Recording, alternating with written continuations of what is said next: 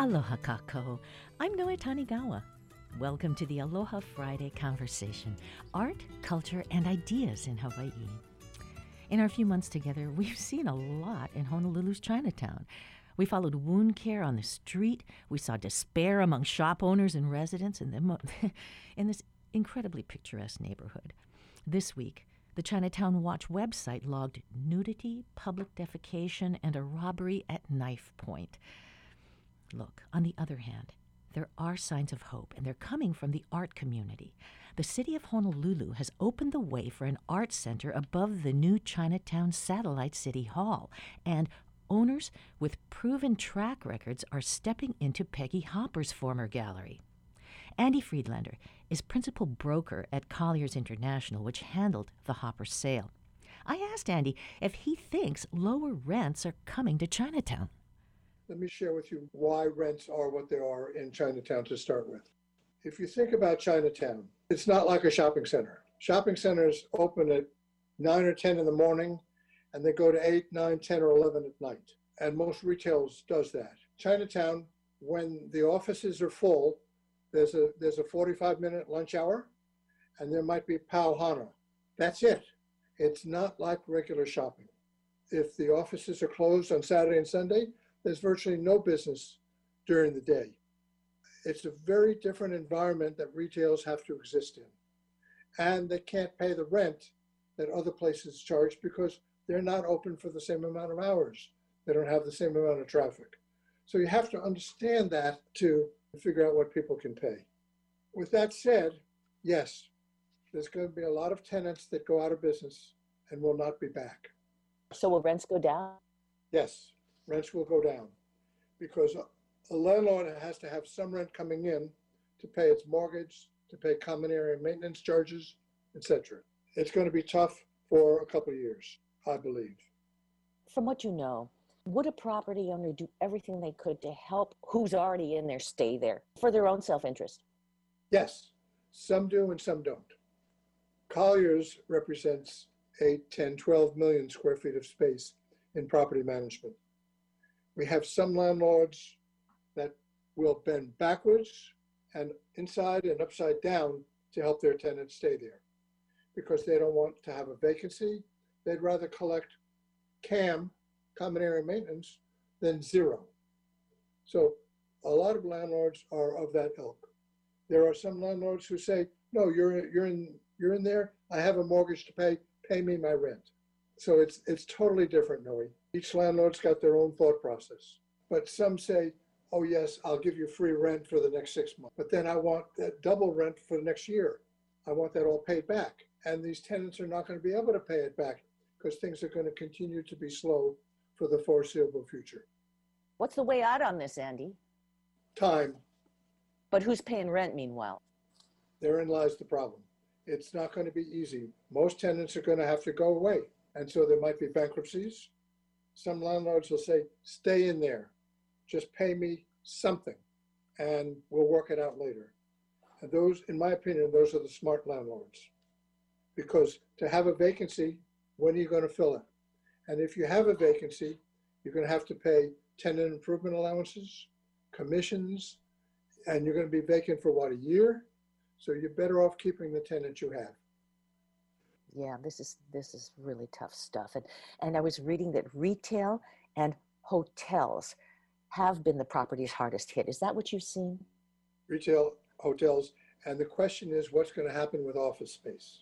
Because many people don't want to be in high-rise offices. They don't want to be riding the elevators, but some are okay with it.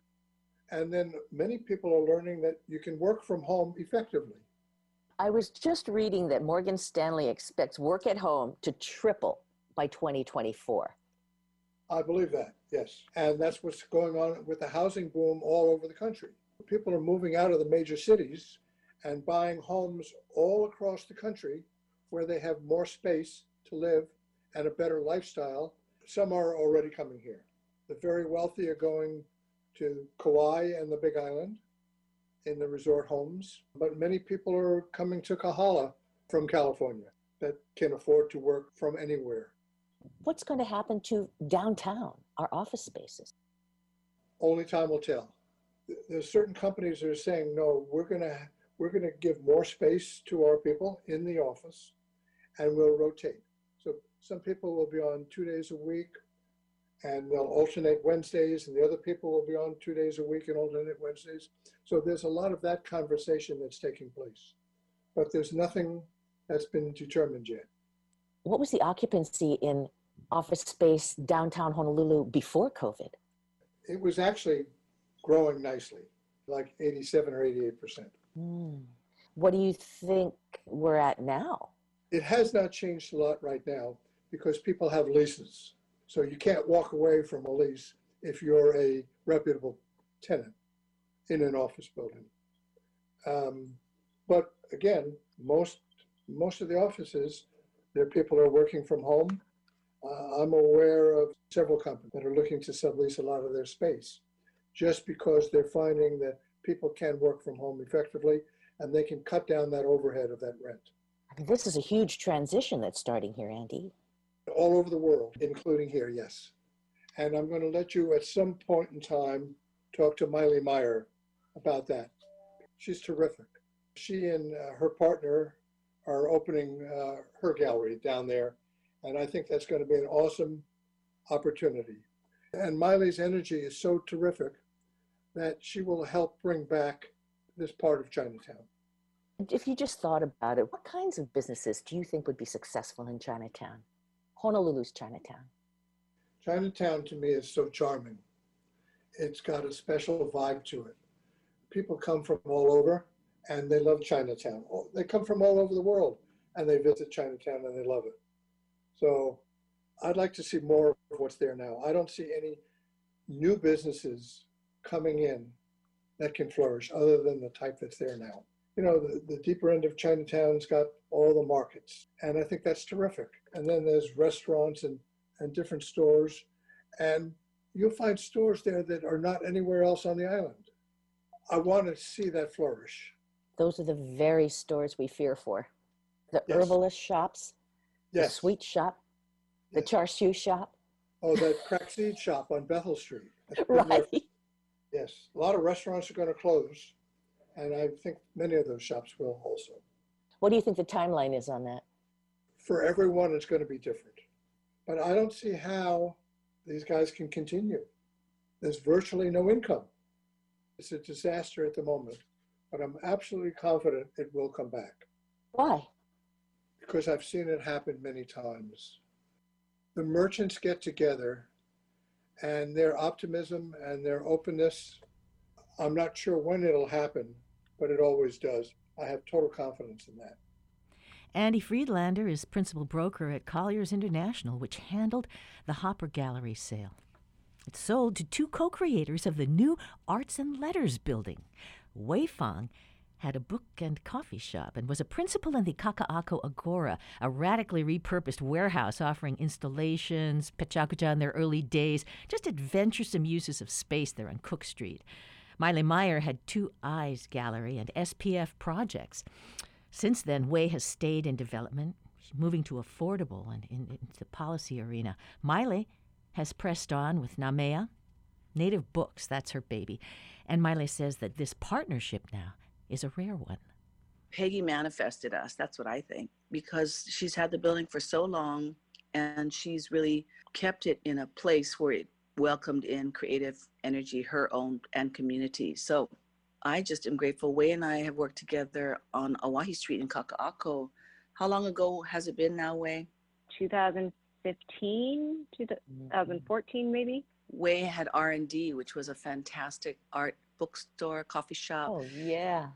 And then we had Two Eye right next door, and we punched a hole between the two buildings, and it was a building that was going to be torn down when SALT was built. It was just a great experiment in being part of a growing community.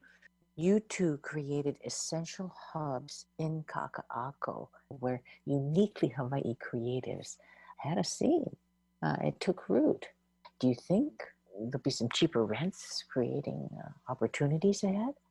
Anecdotally, I mean, you've probably heard too that there's certainly lots of small businesses that are closing or considering closing for now, but there's others that are sort of waiting for the fire sale to happen when they can jump in because they have been keeping or amassing some resources or have an idea that they're ready to execute on, and where they're just waiting for real estate prices to come down a little bit.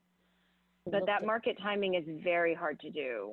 It's very hard to do. As you know, we have a lot of commercial real estate in this town that's owned by REITs or other national corporations that have investors from all over the world, and they may or may not have the ability or the will to want to negotiate. I think a lot of our friends who have small businesses have experienced really varying degrees of that during the pandemic as they're trying to see if they can renegotiate or get deferrals or work out a deal.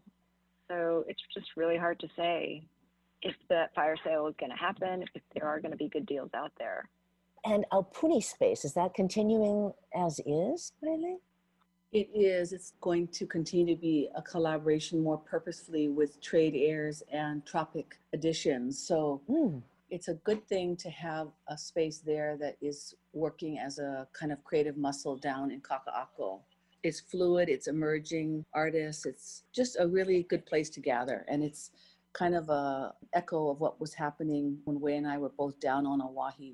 It's going to stay put until they kick everybody out from that block and start redeveloping it probably in 3 to 5 years. And Namea and the Kipuka there, how are they doing now? They're in Ward Center, right? We are, like everyone else, closed for walk-in retail, but do have a strong online presence. Kipuka is very heavily into Hala, and Hala will also migrate down to our arts and letters because there's a lot of downtime. And so working with our hands and just doing things there as part of some of the programming, we hope to combine. There's a lot in flux, as everyone knows right now, but we're carrying on for our post-COVID vision of vibrancy, connectivity. Hotspot for our culture, commerce, and politics is how Kawaii Mahina is so eloquent, and she really considers Nu'uanu, the whole area of Nu'uanu, as a catalytic center for creativity, innovation, and collaboration, Knowing what you did with programming at the Kaka'ako Agora, it's pretty exciting to have you involved in another space, Wei. Thank you. Yeah, it is going to be exciting to sort of flex that part of my brain again. I'm thrilled to kind of be part of a slight reinvigoration of Nu'uanu Avenue, because there's some wonderful people that are coming into the neighborhood. When the pandemic's over, it's going to feel like there's some action on the street, which is exciting for all of us. Art strategists Miley Meyer and Wei Fong are co-creators of the new Arts and Letters building at 1164 Nu'uanu. Miley referred to more excitement coming to Chinatown. Sandy Pohl of Lewis Pohl Gallery is at the center of that. Lewis Pohl is the only surviving gallery from Chinatown's heyday in the early 2000s. Now, Sandy Pohl says, the COVID pandemic is managing to open possibilities amidst the decimation. It's a previous lockdown, the 3 months that we had, that really, it eats at you. It was grim. Yeah, it was horrible. What happened? How did this whole downtown art center thing get to happen? We've been working on it for a long, long time. It never has been able to happen for a long, long time. Yeah, but you know what? So we got this $75,000 from the state. If we don't spend it, we have to give it back to them. So we went to the city and said, hey, last chance. So they worked a deal with us. What was the deadline of returning the money to the state? At that point, it was June 30th. Of this year? Yeah. So what would happen is we got an extension to spend the money because we have this space that we're going to create and have classes and do all the things that everybody ever wanted for the last 20 years. This actually is kind of like a dream that, well, Lewis had this dream, Bob Mitkiff did, Andy Friedlander did, because he gave the opportunity, Arts at Marx, right? So 20 years, this isn't a 20-year thing in the making. He's jumping on somebody else's dream and making it happen. Why do you laugh? I don't know, it seems so unlikely 9 months ago. Yeah, I remember that. And I was December 31st, I was like, we're giving this up. We're not doing this. There is no way I mean, isn't that amazing? That space was vacant for 4 years. So with COVID and the economy the way it was, it will probably be vacant for another 4 years, if not 10, because nobody's going to start opening businesses anytime soon. So we're taking a chance. The city's giving us this chance, this opportunity. It's like when I was going to grad school, they said, never let a crisis go to waste. This is taking an opportunity that out of disaster. Because really, Chinatown is really a disaster right now. There are more, every week I go to work and I find there's one or two more stores going to close. It's really sad. Nobody knows what to do. But what an opportunity if the city sponsored open streets and they did a Discover Art thing where we have 6 different venues for people to look at. Maybe even have some activity on the street that's art related. I don't know. So I thought we could do it on second Saturdays in the afternoon. But we make it up as we go. One thing about, we're so clever. We're so ingenious. We can make things happen on a dime if we so chose. I talked to Hawaii Theater and Arts and Marks, and they like the idea of doing second Saturday. Yeah, so it might happen. Hawaii Theater has nothing to lose, you know what I mean?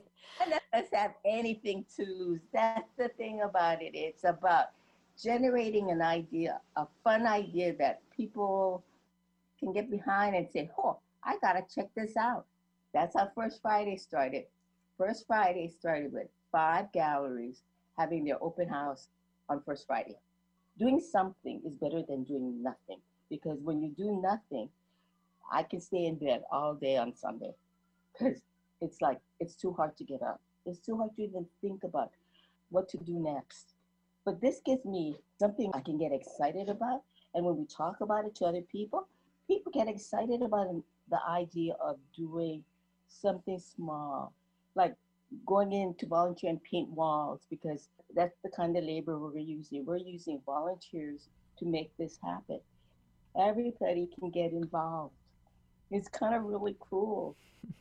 Unsinkable arts advocate, Sandy Poole. Check the Downtown Arts Center website for events and if you'd like to get involved. They're planning to open with a statewide exhibition by Hawaii craftsmen in late October. That organization is one of the most experienced and cohesive in the state. Hawaii Craftsmen shows adventuresome works of the highest quality. Entries are welcome through October 5th. And as far as the Arts and Letters building, programming there could begin in the fall. If you look right across the street, the Arts at Marks hopes to open with a new show later this month. Right around the corner, Hawaii Theater has recently partnered with the Hawaii Symphony. The HSO returns to HBR2 Tuesday, September 8th, 8 p.m. with the Halekulani Masterworks series. Concertmaster Iggy Jang and Executive Director David Moss will chat live from the Hawaii Theater stage beforehand. That's next Tuesday. And in other Chinatown news, the mighty Union Hui is proceeding with building permit approvals and historic preservation nomination filing for the WOFAT renewal.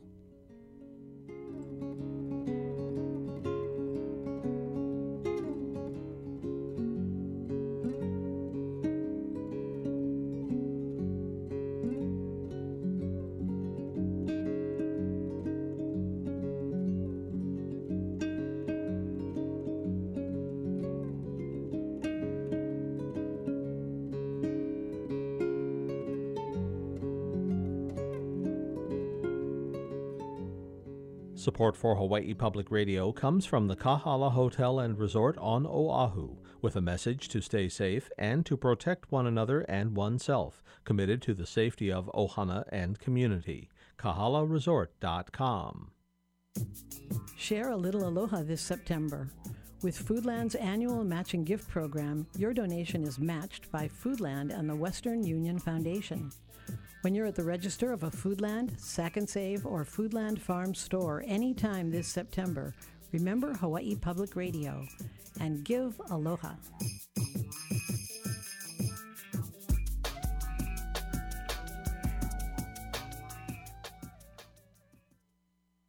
Support for the conversation comes from the HPR Local Talk Show Fund, which helps Hawaii Public Radio sustain and grow its locally produced talk shows. Mahalo to contributors Chaminade University and Hastings and Pleadwell, a communication company. Dr. Victoria Fan is a health economist, faculty at UH Manoa, and chair of the Hawaii Pandemic Applied Modeling Work Group, HiPAM. She's explained why Hawaii-specific data is crucial to planning for economic recovery. But she says it's not just data, it's data and speed. COVID is really a game about timeliness and rapid response, because every day that passes when someone is not aware that they are infectious is another day when more people are infected. It's a disease that spreads exponentially. So timeliness really matters in COVID. And so some of the critical measures are things related to how quickly the labs turn around their test results, what's called the lab test turnaround time. That's a measure we've been asking for quite some time, and we're excited that I think as of last week, the Department of Health has released that information on their website to give some sense about how long it takes for someone to get their test results. Another critical measure that we're very interested in is the contact tracing lag. So from the time the test result is delivered till the time that the contact is actually traced, right? So as soon as someone knows that they're tested positive, we ideally have a very effective public health response system that can reach out to and communicate with that individual about the need to isolate safely, tracing their potential contacts, where they've been, who they've met, and try to inform those individuals as well. Moving forward, I get a sense that Department of Health is very keen to make some of these measures more available.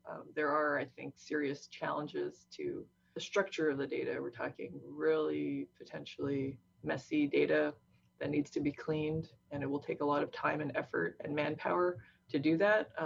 But we shouldn't let what is a daunting task to clean up data hinder us. And I think if we put all hands on deck to try to do it, we can get a better sense of exactly how well our contact tracing efforts are. Obviously, we also have to strengthen the actual contact tracing efforts itself, which I think there are some plans to try to do that. So this, for myself, those are the two biggest pieces. I think also for me, a third piece is on the personal protective equipment, the PPE supplies. I think more recently, there was an announcement, I think, by the House to expand the distribution of PPE to a broader community outside of the health professionals. What do you think we can learn from the current mass testing that the city's doing? It sounds like through this vendor, the results are being communicated back to the patient. It's not as clear to me to what extent are those results being communicated back to the Department of Health. I think that is an important piece, because obviously that information needs to be communicated to the Department of Health if they actually are expected to do the contact tracing for these new tests conducted by the city and county, or whether the city and county is going to be doing the contact tracing. You know what else was interesting from a graph on your site is the whole idea of lagging and leading indicators. When we talk about leading indicators, we're talking about indicators that are more upstream, which can alter, how the disease is spreading. So, for example, things like, are people adequately socially distancing? Are people wearing masks? Are people washing their hands for 20 seconds? So like in Taiwan, for example, they actually monitor water volume usage in the municipalities, because they know that that's an indicator of whether people are actually washing their hands more. I think there is a need to have greater emphasis on some of these leading indicators, because that gives us the power, so to speak, of what we as individuals can do. COVID is in our hands, so we're all responsible. It sounds totally boring to just say, wash your hands, wear a mask, keep a distance. But really, we do need to do those things. We really need to wash our hands for 20 seconds with soap. We really need to wear a mask, not like hanging from here on our elbow. And we really need to keep a distance. Absolutely. Health economist Victoria Fan chairs the Hawaii Pandemic Applied Modeling Work Group. Their current COVID-19 forecast shows upward trending through September 9th based on available indicators like how much mask wearing is going on, social distancing, and so forth. How will the current surge testing vendor transmit results to DOH? And how will contact tracing be handled? We haven't received answers from the city yet on that. Meanwhile, free COVID testing continues at more than a dozen sites across Hawaii, most of them on Oahu, one on Kauai, one on the Big Island through September 14th. Sites will be rotating over the next 2 weeks. Walk-up only testing at Aloha Stadium will happen today through Monday. If you want to pre-register, we'll post a link with this story.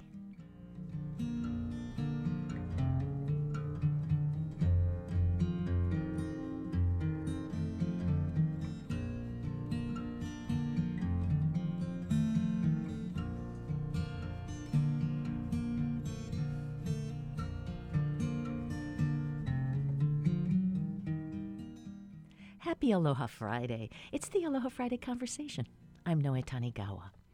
Albie Miles researches and teaches agroecology and diversified community food systems at UH West Oahu. Miles claims that agricultural production and local food systems can be the basis of an economy that puts Hawaii's people first. However, this current pandemic is teaching us an important, almost counterintuitive lesson. There were not shortages of food coming into Hawaii. That was not the challenge. The challenge was that so many people lost their jobs simultaneously that they did not have the income or the purchasing power to afford the foods that were in the marketplace. At the onset of the COVID-19 crisis, there was a short-term run on supplies because so many people were basically hoarding food. But then the real crisis in terms of food insecurity came about as a result of people's loss of purchasing power. And so I would advise our state leadership to begin the process of articulating a food system resilience and equity strategy for the state of Hawaii so that we have a plan in place that we can follow in times of acute need. I guess the need would be that suddenly our infrastructure isn't working and supplies can't really come in to save us. So the way that this is being articulated in the academic literature is they're using terms such as a vulnerability assessment to look at what were the points of vulnerability in the system due to the COVID-19 shock? What were the impacts of this crisis, which was primarily economic, people losing their jobs and losing their purchasing power, and that driving the amount of need for emergency food. That's a very different kind of crisis than some kind of external shock of a tsunami or a hurricane. And we almost had a hurricane and COVID-19 overlapping. And I think that that would have been disastrous for Hawaii. Albie, where would we look for these vulnerabilities? Well, there's a range of vulnerabilities. A key one is simply the purchasing power of low-income community members. We already know that we have a fairly high rate of food insecurity in the state. We have an adjusted poverty level of about 14%. If there's any crisis at all, whether it's an economic crisis, ultimately, which COVID-19 precipitated, or it's an external shock like a tsunami or a hurricane, it's the people who are already most vulnerable economically who will be put in a more compromised position. What are some remedies there? Some of these things are going to be through the process of economic recovery, but I believe that we need to increase the minimum wage in the state of Hawaii to an actual living wage. You prefaced it properly, but people lose hope when you start at raise the minimum wage. But we needed to have made these investments prior to this crisis. And now we're in a crisis. And of course, all these things seem unattractive.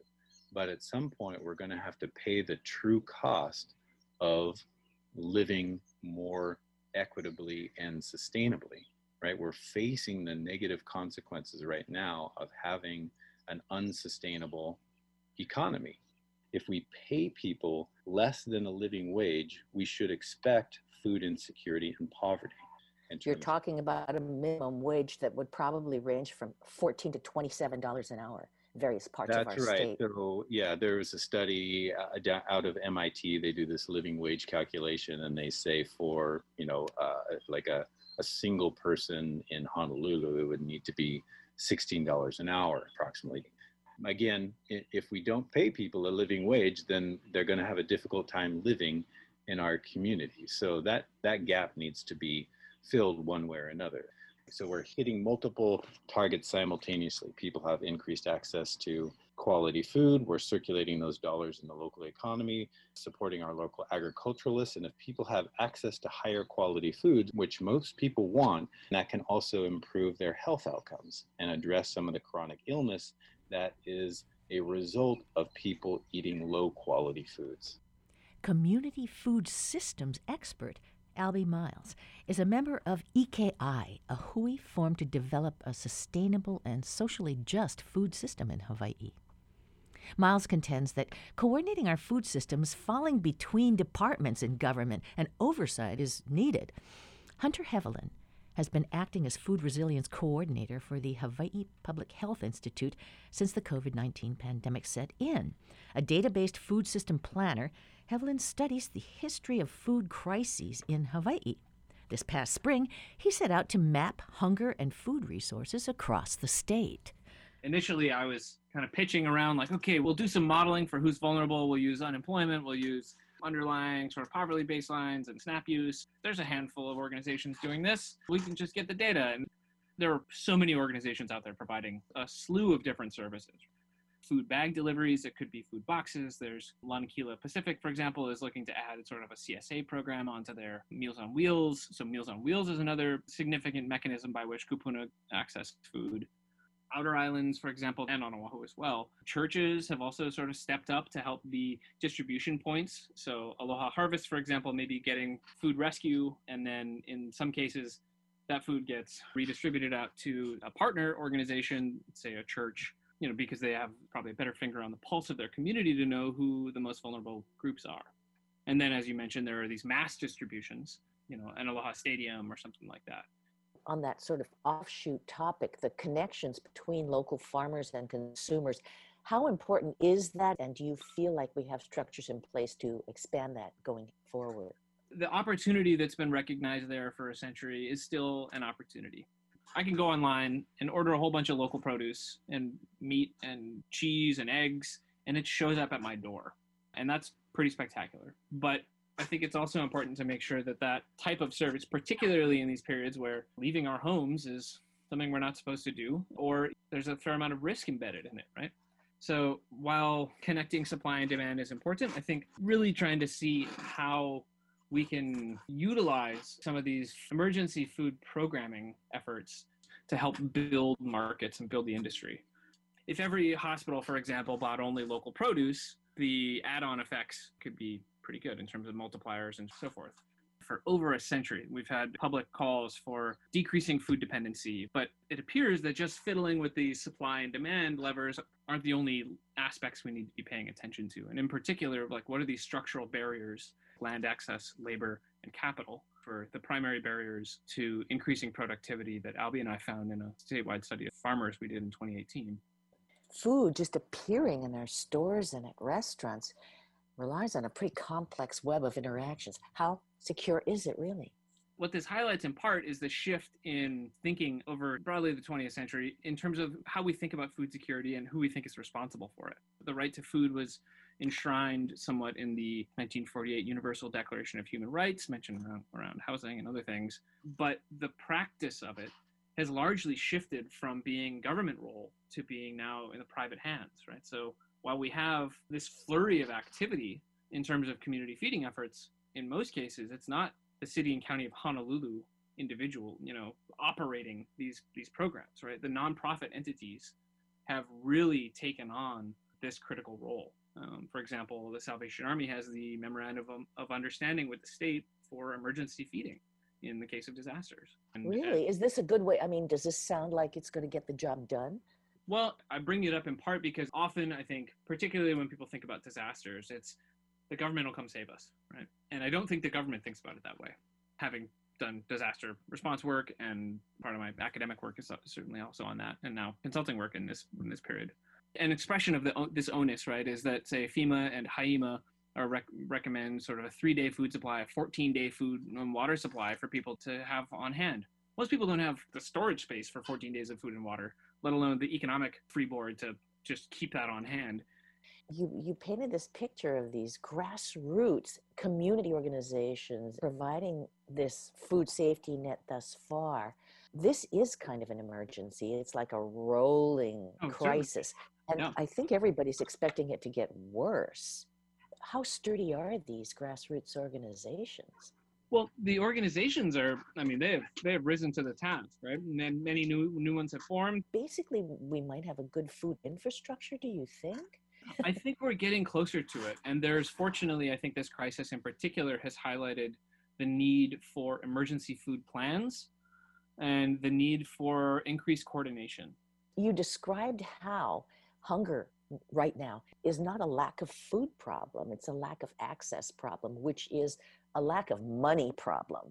Yeah, this is a demand side crisis. And I will say that despite all of the years of study and work I've done in food systems, that I've done in particular in sort of disaster fielding as it relates to food and agriculture, in all the scenarios I'd imagined, everyone going broke was not one of them.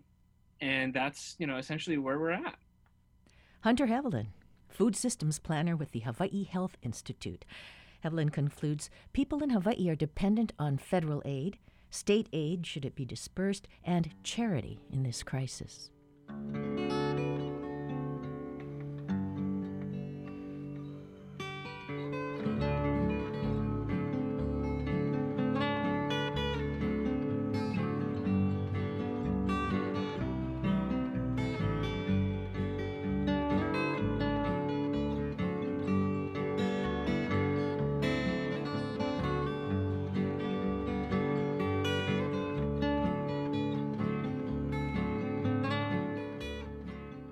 Support for the conversation comes from the HPR Local Talk Show Fund, which helps Hawaii Public Radio sustain and grow its locally produced talk shows. Mahalo to contributor Hawaii Naturopathic Retreat Center.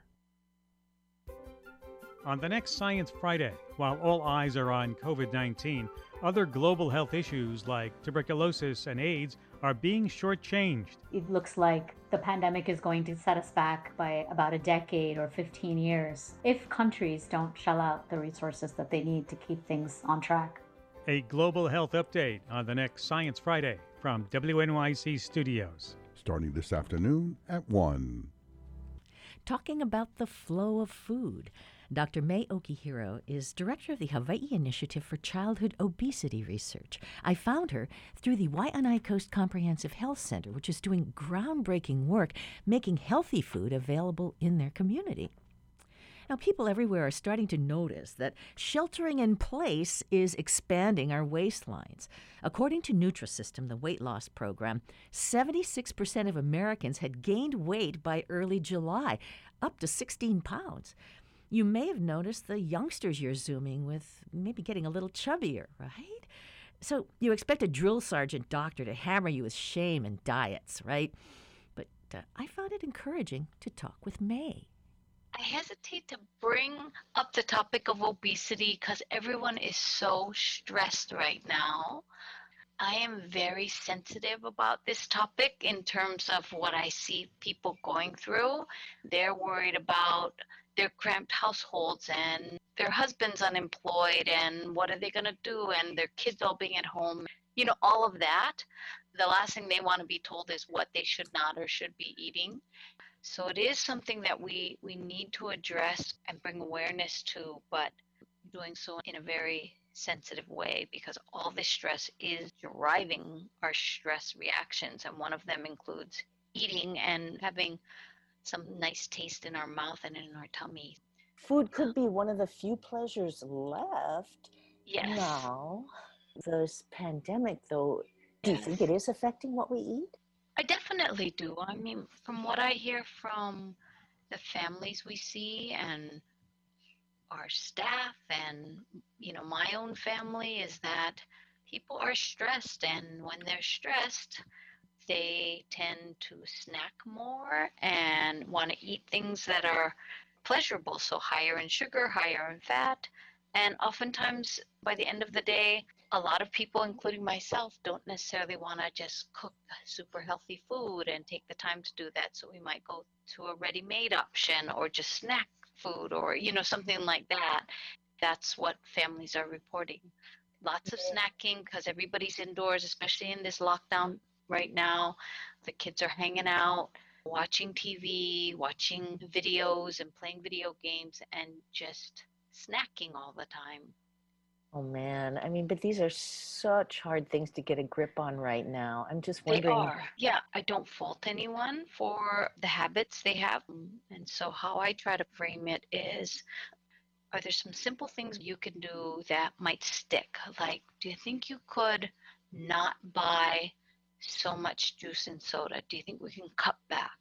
Sugary beverages are the number one source of sugar in kids' diets and the number one source of extra sugar in the American diet. So do you think you can start cutting juice and soda down or out? And oftentimes families think that they can do that. That's a very concrete thing. One thing. Just doing simple things in this very stressful time. For some people, it's because our day has shifted, and I think many of us have felt like the days and the nights and the weeks just right, they run into each other, so our schedules are off. And for a lot of families, their meal schedule is off, or the kids will eat dinner, even the adults, and the dinner will be late, and then they're staying up till 1 or 2 or 3 in the morning playing video games because there's no school or there's no work. Then they'll snack all the way up till the end. Oh, you know us well, May. Yeah. Well, we're all experiencing it, right? And so maybe just one step that we can do to make it a little better on our bodies. So instead of going to sleep at 2 o'clock, can you think you guys can go to sleep at 12 and, cut out that bowl of cereal right before bedtime? It's those little things. I don't want it to come across as this thing of scolding people like, yeah, you need to eat better and you need to, exercise more. And it's just, we're asking for the moon if we tell people that, and it just is not what this is all about. The fact that people are becoming unhealthier and it's related to what they're eating is a reflection of the really marked stress that families are going through. How do we deal with that on an individual and on a larger level? May Okihiro is a pediatrician at the Waianae Coast Comprehensive Health Center and director of the Hawaii Initiative for Childhood Obesity. So you gained a few pounds. You're alive. We can work on this.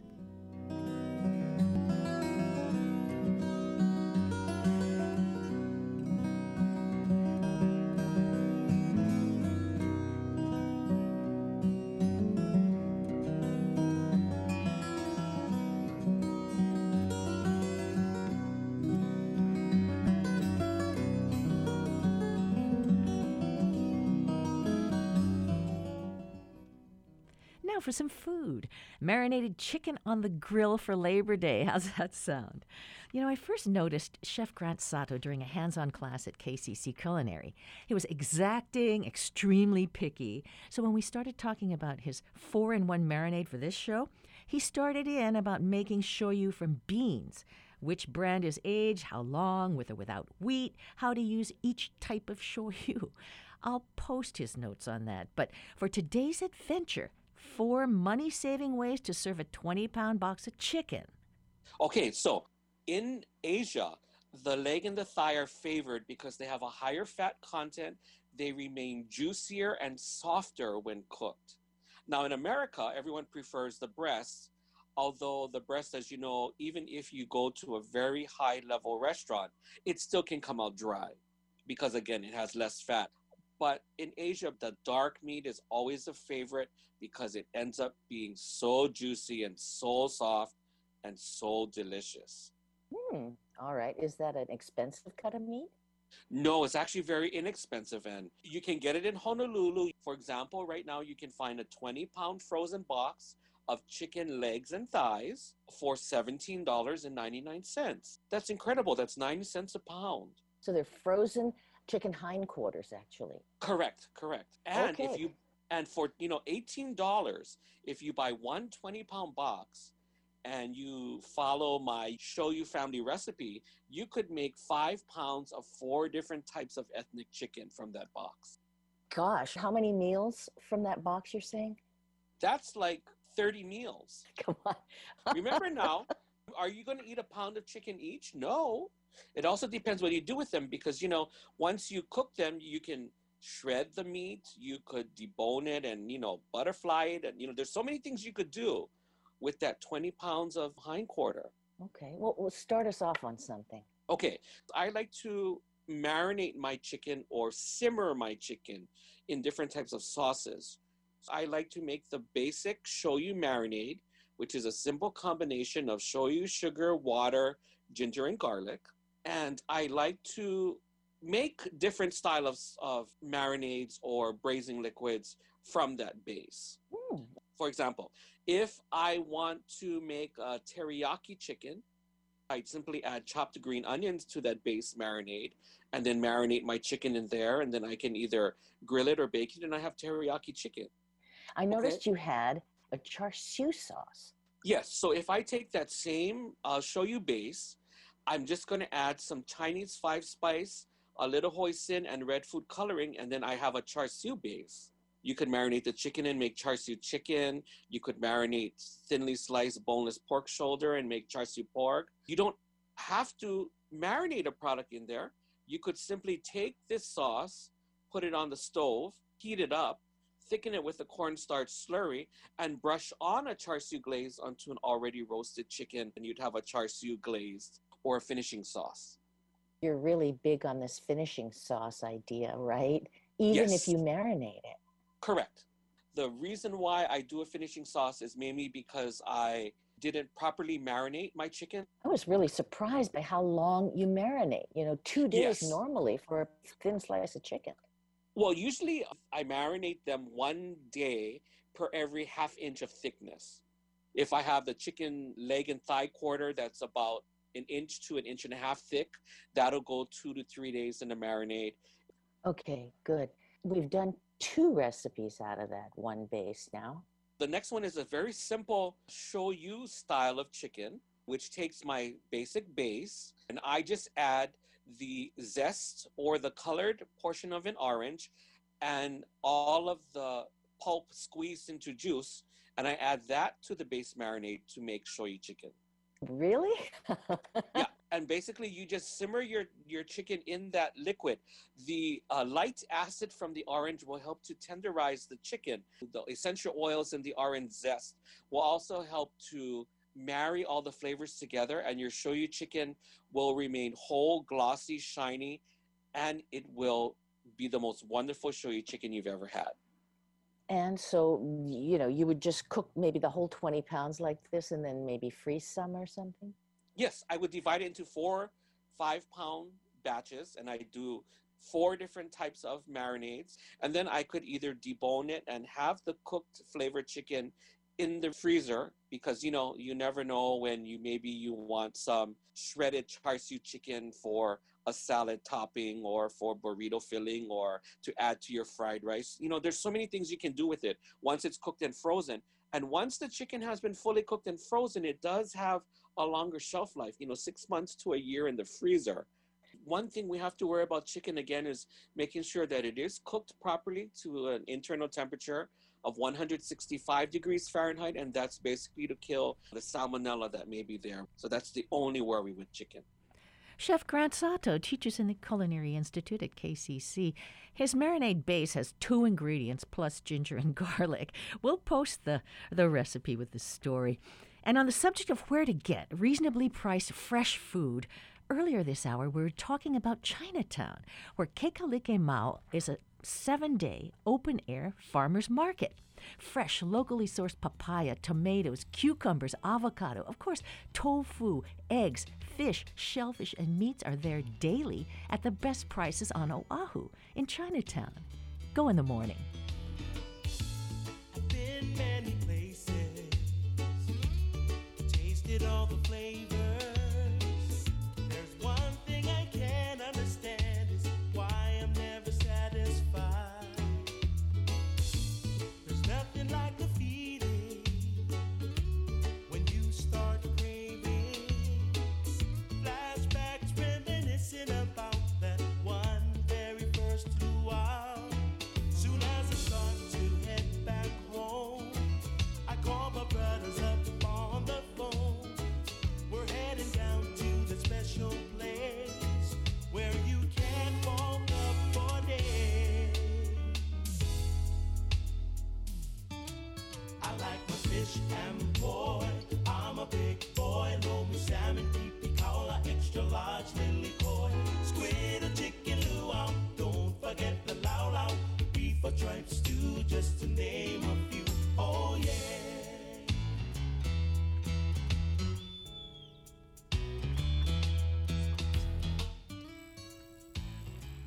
Well, geez, that's about it for this Aloha Friday. Thanks so much for joining us. We absolutely love to hear from you, Call our talkback line and leave us your comments. That's 808-792-8217. Email us if you want, talkback@hawaiipublicradio.org, or you can post comments on Facebook at The Conversation HPR. Tweet us at HI Conversation. That'd be great. Visit the conversation page on the HPR website if you'd like to listen to any of the shows from our past. This program is produced by Lillian Zhang, Harrison Patino, and Jason Ubai. Our theme music courtesy of Gypsy 808. I'm Noe Tanigawa. Now, this Monday, we'll have a special program from NPR and StoryCorps. Catherine Cruz picks up the conversation this Tuesday. Until then, let's take care of each other. Happy Aloha Friday.